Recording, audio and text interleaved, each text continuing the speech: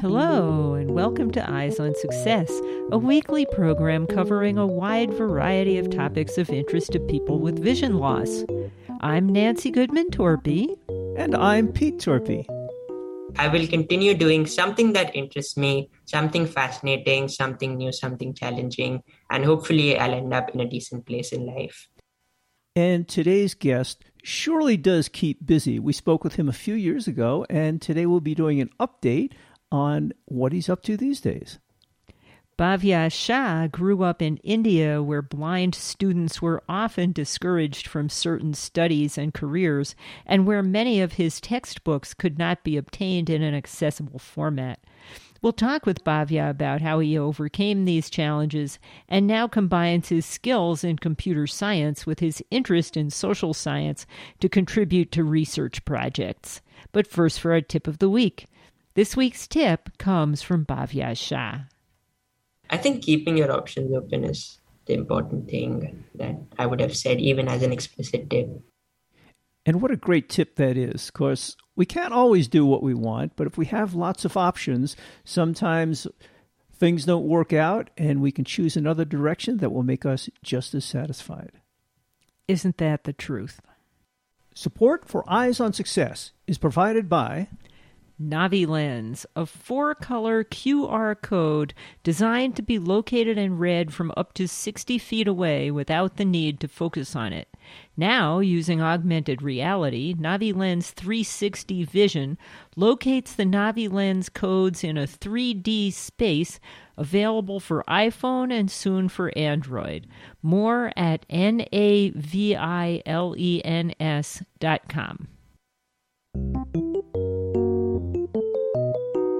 You are listening to Eyes on Success. Success, success, success, success, success. Let's start by meeting Bhavya. So, Bhavya, you've been on the show before, but that was a long time ago. Can you introduce yourself?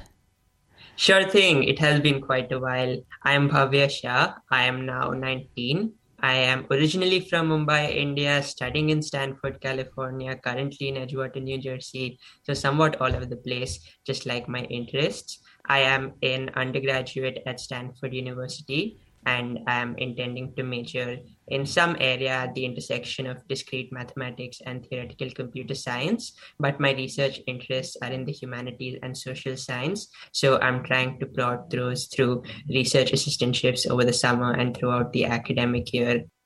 And I gather you are blind.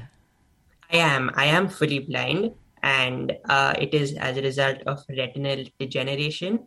I was able to see a fair bit up till the age of 11.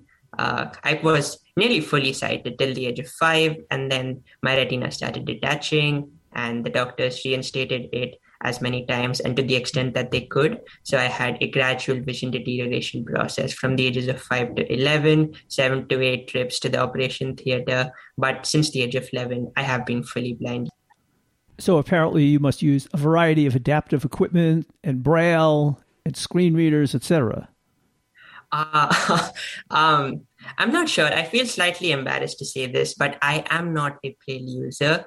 I did try to learn it when I was gaining my adjustment to blindness skills initially, and I could type it reasonably well, but I never quite got good or speedy at reading it. I was also simultaneously learning assistive technology, so I was trained in JAWS, but since it is commercial and has a price tag, I self-taught NVDA and used that ever since. For mathematical content, I need to use Math Player sometimes, and of course TalkBack on my Android device. But apart from that, I'm somewhat low-tech in my approaches to doing productivity tasks, in that I try to minimize the number of additional adaptive technologies that I need to utilize. Well, much as I like having a variety of tools depending on what the task is and which is better, you can spend a lot of time learning and becoming familiar with these various tools. That is true, yes. And NVIDIA is probably the one that I have spent the most time on. And when we interviewed you last time, it was because you and Derek Reamer were chairing the NVDA Con that year. I wasn't the chair, to be clear, but I was helping organize it. And the NVIDIA Users and Developers Conference, which still happens annually, was something I was involved in. Eyes on Success is made possible in part by our corporate partners. Underwriting pairs the impact of targeted marketing with the integrity of community goodwill. Learn more by sending an email to hosts@eyesonsuccess.net. This week's focus topic is how Bhavya combines his skills in computer science with his interest in social science to contribute to research projects. Well, Bhavya, as we mentioned in the introduction, we interviewed you several years ago when you were in high school, and now you're at Stanford as a college student. And I thought we could start out by talking about some of the hurdles you had to overcome in high school. Apparently, none of your books were accessible, for example, so you're used to being proactive and working out things for yourself. Yes. And I think this is perhaps not unique to me. It's unique to many more blind students in developing countries. In the US, you have the ADA, you have more sensitization, you have precedent to blind students in all walks of life. So you have role models and advocacy organizations to look up to. I did have one advocacy organization, the Xavier's Resource Center for the Visually Challenged, and I was able to get all of my textbooks till the 10th grade in an accessible format. Sometimes it was the organization helping me out. Sometimes it was my own mother painstakingly scanning hundreds of pages of my books using Kurzweil on a scanner and then manually proofreading those. The real challenge, however, was in my last 2 years of high school. And this might sound somewhat insane, and reminiscing about it does make it seem that way still. But I did not have access to any of my textbooks in my 11th and 12th grade, that is to say, my junior and senior years of high school in India. The reason for that is that in India, mathematics and science is a set of subjects that blind students are typically discouraged from pursuing. As a result of that, none of my textbooks were available already in an accessible format. And to convert them would require resources and time that was much more than was affordable to the organization I was working with or for myself. Therefore, what I had to do for 2 solid years while I studied high-level physics, chemistry, and mathematics in preparation for a competitive engineering entrance examination was I had to type up the essentials of my textbook manually. My mother, my friends, my teachers would come over and dictate parts of it, and I would have to use my fingers, type them, catch as much, and get the practice problems transcribed so that I had what I needed. And it was an effort, it was an exercise, but I've gotten to it and I'm quite glad about it. So you must have had to include an awful lot of equations, chemical formulas, graphs. How did you deal with all of that? The whole deal, yes. Again, I did know LaTeX and I had considered using it. However, with the syllabus that I was pursuing, it is the joint entrance examinations, the IITs for international folks. It's just the very, very top elite technical institutions in India for whose entrance examination nearly 1 million kids in India sit, having prepared for it for 2 years, 4 years, 5 years. In my case, then, I had to write down textual descriptions of graphs in a manner that was succinct because the curriculum was extremely fast-paced, in a manner in which I could understand because 6 months later, I would need that material to review to refresh my memory on those topics in a manner that was simple enough for it to be comprehensible to my teachers so that they could correct my understanding whenever they spotted an error in it. So it was quite a ride, but I was, again, low-tech in my approach. I used plain text. I made my own notations for organic chemistry to represent complicated structures in plain text. I used NVDA, speech dictionaries, punctuation and symbol pronunciations, all of the elementary functionalities of what I already knew to make something quite challenging and multifaceted possible. And just for our listeners that don't know, LaTeX is a method of using text to mark up mathematics so it can be printed in a format that sighted people are used to. That is true. Now, after you went through all this science education, which apparently, as you said, was kind of discouraged for blind people in India. How did you wind up at Stanford? It's again a journey of me just going with the flow. I had it in the back of my mind. I had this incredible blind student from Delhi whom I looked up to, whom I'd met when I was in sixth grade, who had been to Stanford. And I had realized by my second or third last year of high school, and this belief was confirmed after my attendance to the space camp at the US Space and Rocket Center in Alabama, as well as a debate program at Cornell University, that studying for my undergraduate program and beyond in the United States might really be a good idea. I was not willing to type up my textbooks for 3 or 4 more years, even as an undergraduate in India, because I would want to continue pursuing mathematical and scientific subjects. But if those disciplines would be associated with such extreme barriers, then perhaps studying in an environment where accessibility services and provisions were offered, such as Stanford, such as many other US institutions, might be the better option. Therefore, I gave some tests, the standardized testing, SAT, SAT subject tests, TOEFL, whatnot, and filled out my college applications, got my essays reviewed from some really fantastic folks I am lucky to call my friends and mentors through the debate community that I was part of. And on December 6th, this was a week before what I had thought the early action decision for Stanford was going to come out. I did receive an email, clicked it, checked on my portal. I had got my admissions offer to Stanford. That's quite an achievement for anybody. Stanford, for anyone who doesn't know, is one of the most selective universities, at least in this country and probably in the rest of the world. So you said that your mother was very supportive of you taking all of these science classes. She helped you transcribe all of the books. How did your parents feel about sending their blind son halfway around the world to go to college? My parents are very concerned and care about me. And just like any other pair of parents, they were hesitant about my ability to live independently halfway across the world. But I think what gave them confidence is the fact that I thought I'd figure it out. I didn't really know how I would manage myself either, but I knew that I'd one way or the other work this out.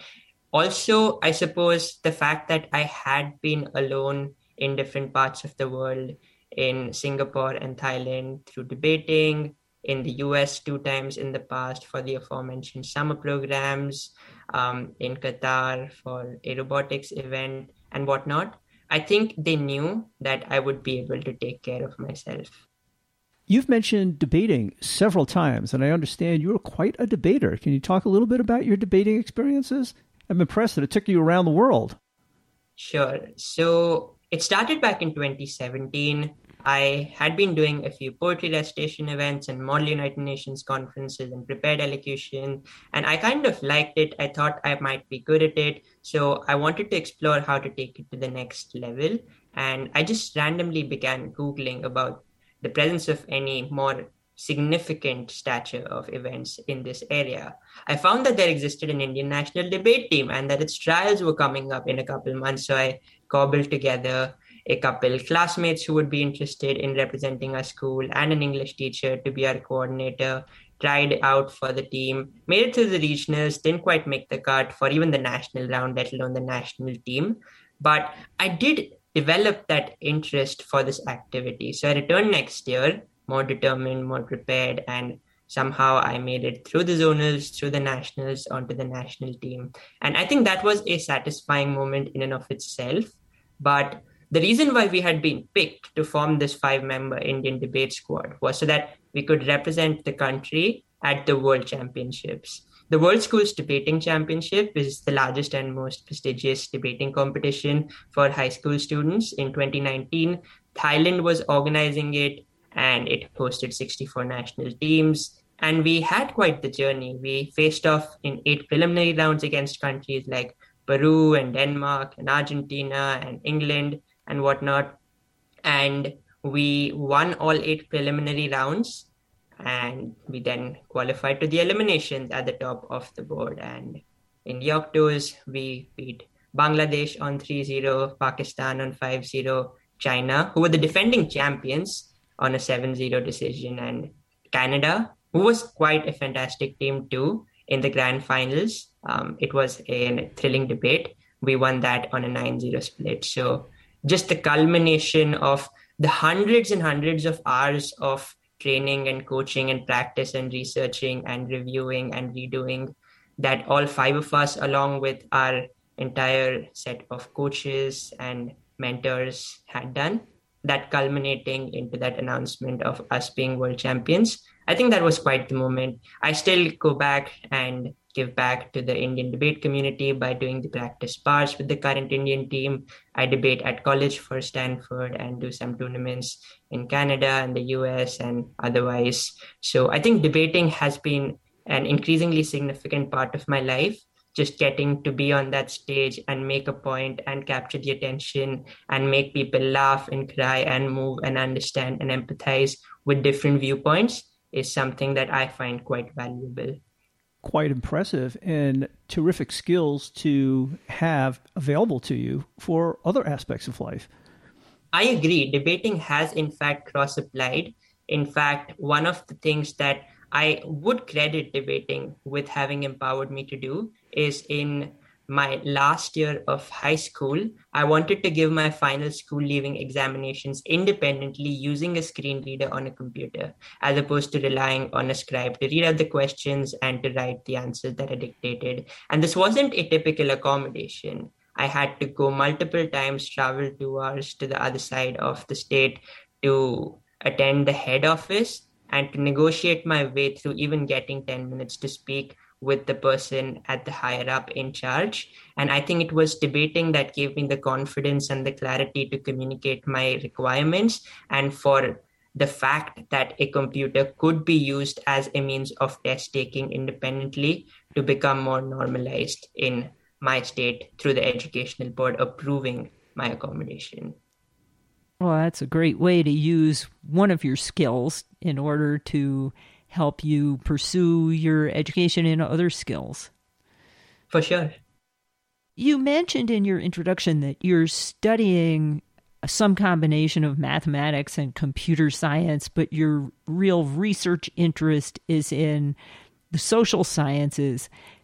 That's not a very common combination. Can you describe some of the research that you have done and will be doing in your summer internships, combining the two? Sure. I think actually the intersection between the social sciences and the computer sciences is much larger than one would initially surmise. To give you just a sense, over the past 2 quarters at Stanford, I've been working with a team of professors from Stanford, Dartmouth, and the University of Richmond on a ranking of universities across the US based on the commitment to human rights. Now, it might seem like that's something for the humanities student to think about and write a list of things that different universities are doing to support or to oppose or undermine or promote human rights. But the fact that this data needs to be collected and analyzed is a technical matter which can be simplified with technical expertise. This was, in fact, an interesting story that I should share. We had been hired as research assistants to manually collect data about hundreds of thousands of course offerings across dozens of US universities. And the thing about it was that Dartmouth professor, who is a professor in quantitative social science, had said that web scraping is unlikely to work, and therefore we would need to do this process manually. Oh, you must have perceived that as a challenge. Yeah. And I was going to begin just doing it as prescribed, using the manual route. But then an idea struck me and I decided to pursue it. I used the AutoHotkey scripting language, very basic, nothing too technical about it. And I used my NVDA screen reader to write an automated script to issue a sequence of key presses that would collect and click precisely what I needed it to do.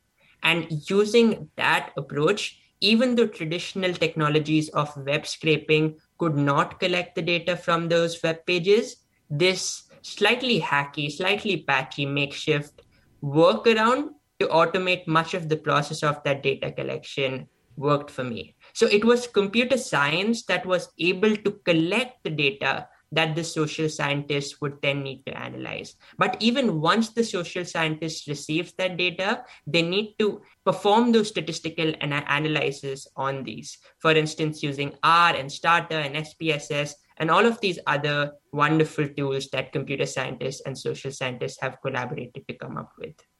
It's interesting. People are often stuck on using the old methods that they have of doing a task, and they're very reluctant to change. But taking a brand new approach like yours, and particularly automating a system, can make the job a lot easier and more efficient. There's more work up front because you have to put the tools together, but afterwards, not only is it easier, but it's also less error prone. That is true. Something that would have taken me 11 weeks was done within 3 weeks. And that was thanks to this insight that I had, but also the flexibility that the professors showed in encouraging me to pursue this possibility. What is your current research project? I've been doing a research assistantship over the summer right now with the political psychology research group at Stanford, in which I am working on a project about candidate priming. Candidate priming is just a concept of how political candidates can, just by talking about an issue, make people vote on that issue. And you would be surprised that there is little academic literature on the subject, so we are probing some nitty-gritties here. Even here, it is crucial for me to learn statistical concepts like OLS regression, to become familiar with languages like R, in order to do this social science research. So that quantitative background continues to play a significant role. Over the winter break last year, I was working with a postdoctoral fellow at Stanford working on his research project about gender violence in India and the response of law enforcement to it. And even there, my ability to use Microsoft Excel to manipulate the data into ways that would make it easier for me to interact it, clean it up, and work on it greatly aided and made my work efficient. So many fields are best done from an interdisciplinary standpoint these days, and this is a great mix of computer skills and social science interests that you wouldn't normally think would combine together. But the world gets to be a big, complex place, and these problems involve expertise from many fields at one time. I agree, and that's the beautiful thing about an institution like Stanford. You can combine and specialize however way you like. And what are you planning to do next as you go through your education and all of these interesting work opportunities? That is the trickiest question. I think the simple answer that I give myself is to just go with the flow and never say no to any opportunity that knocks my door, comes my way. And I think I will continue doing something that interests me, something fascinating, something new, something challenging, and hopefully I'll end up in a decent place in life. It sounds like, from what you've said of what you've done so far, that pretty much everything interests you, so that shouldn't be hard to find. I cannot disagree. Well, that's kind of my attitude in life also. There are so many interesting problems in the world, and almost no matter what the area is, once you get involved in it, a problem is a problem. And so you just take advantage of the opportunities as they present themselves, and if something looks like fun, go for it. For sure. And that's, I think, my attitude towards life in general. You only live once, and there are so many beautiful things to be done. So I have dabbled in writing a blog, or composing poetry, or playing the flute, or being in the marching band in my school, or acting in a web series on Amazon Prime, or just doing something that seems kind of cool, sort of interesting, and it might be nice to be there doing it as opposed to just seeing somebody else doing it. So why not give it a go? I'm wondering, after breaking through all these barriers and overturning stereotypes back in India about blind people, do you think you have changed opportunities for people who might be following behind you who are blind? I think so. I wouldn't like to exaggerate the impact that I have had. However, I do see in India a greater adoption of math and science, a greater interest in studying at top colleges, whether within India or abroad, and a greater sense of enthusiasm about how far you can reach. Because the thing about the US is that there are just so many successful blind people that it isn't too hard to find a role model. That is not the case in India. In India, you need to look very hard in order to find examples of blind people who have done things that seem genuinely impressive. And I think by doing the little things that I have done, I have hopefully inspired some other students through either direct mentoring, through just my story and sharing it, to aim higher and to do stuff that they're passionate about. Is there anything else that we missed? Yeah, just wanted to say thank you for having me here. Yeah, well, thank you for sharing your time with us. Well, actually, I have one more question. Do you ever sleep? Occasionally when I have nothing else to do.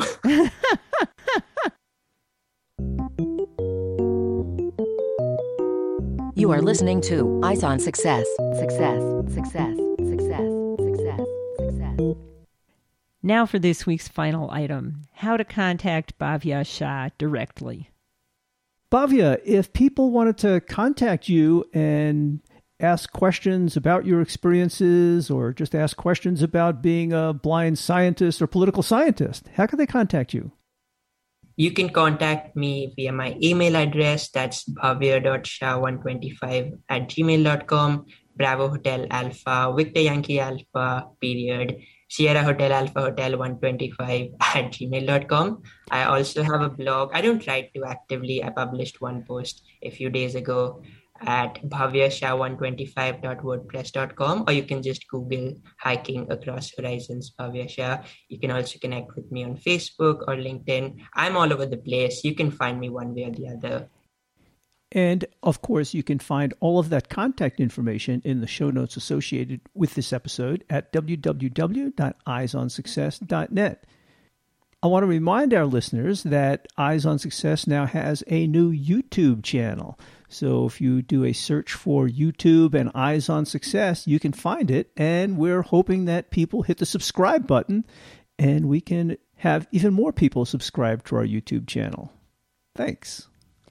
That's it for show number 2136. Next week on Eyes on Success, we'll be talking about cochlear implants for blind people. Blind people rely heavily on their ability to hear in order to compensate for their lack of sight. But what happens when a blind person loses their hearing?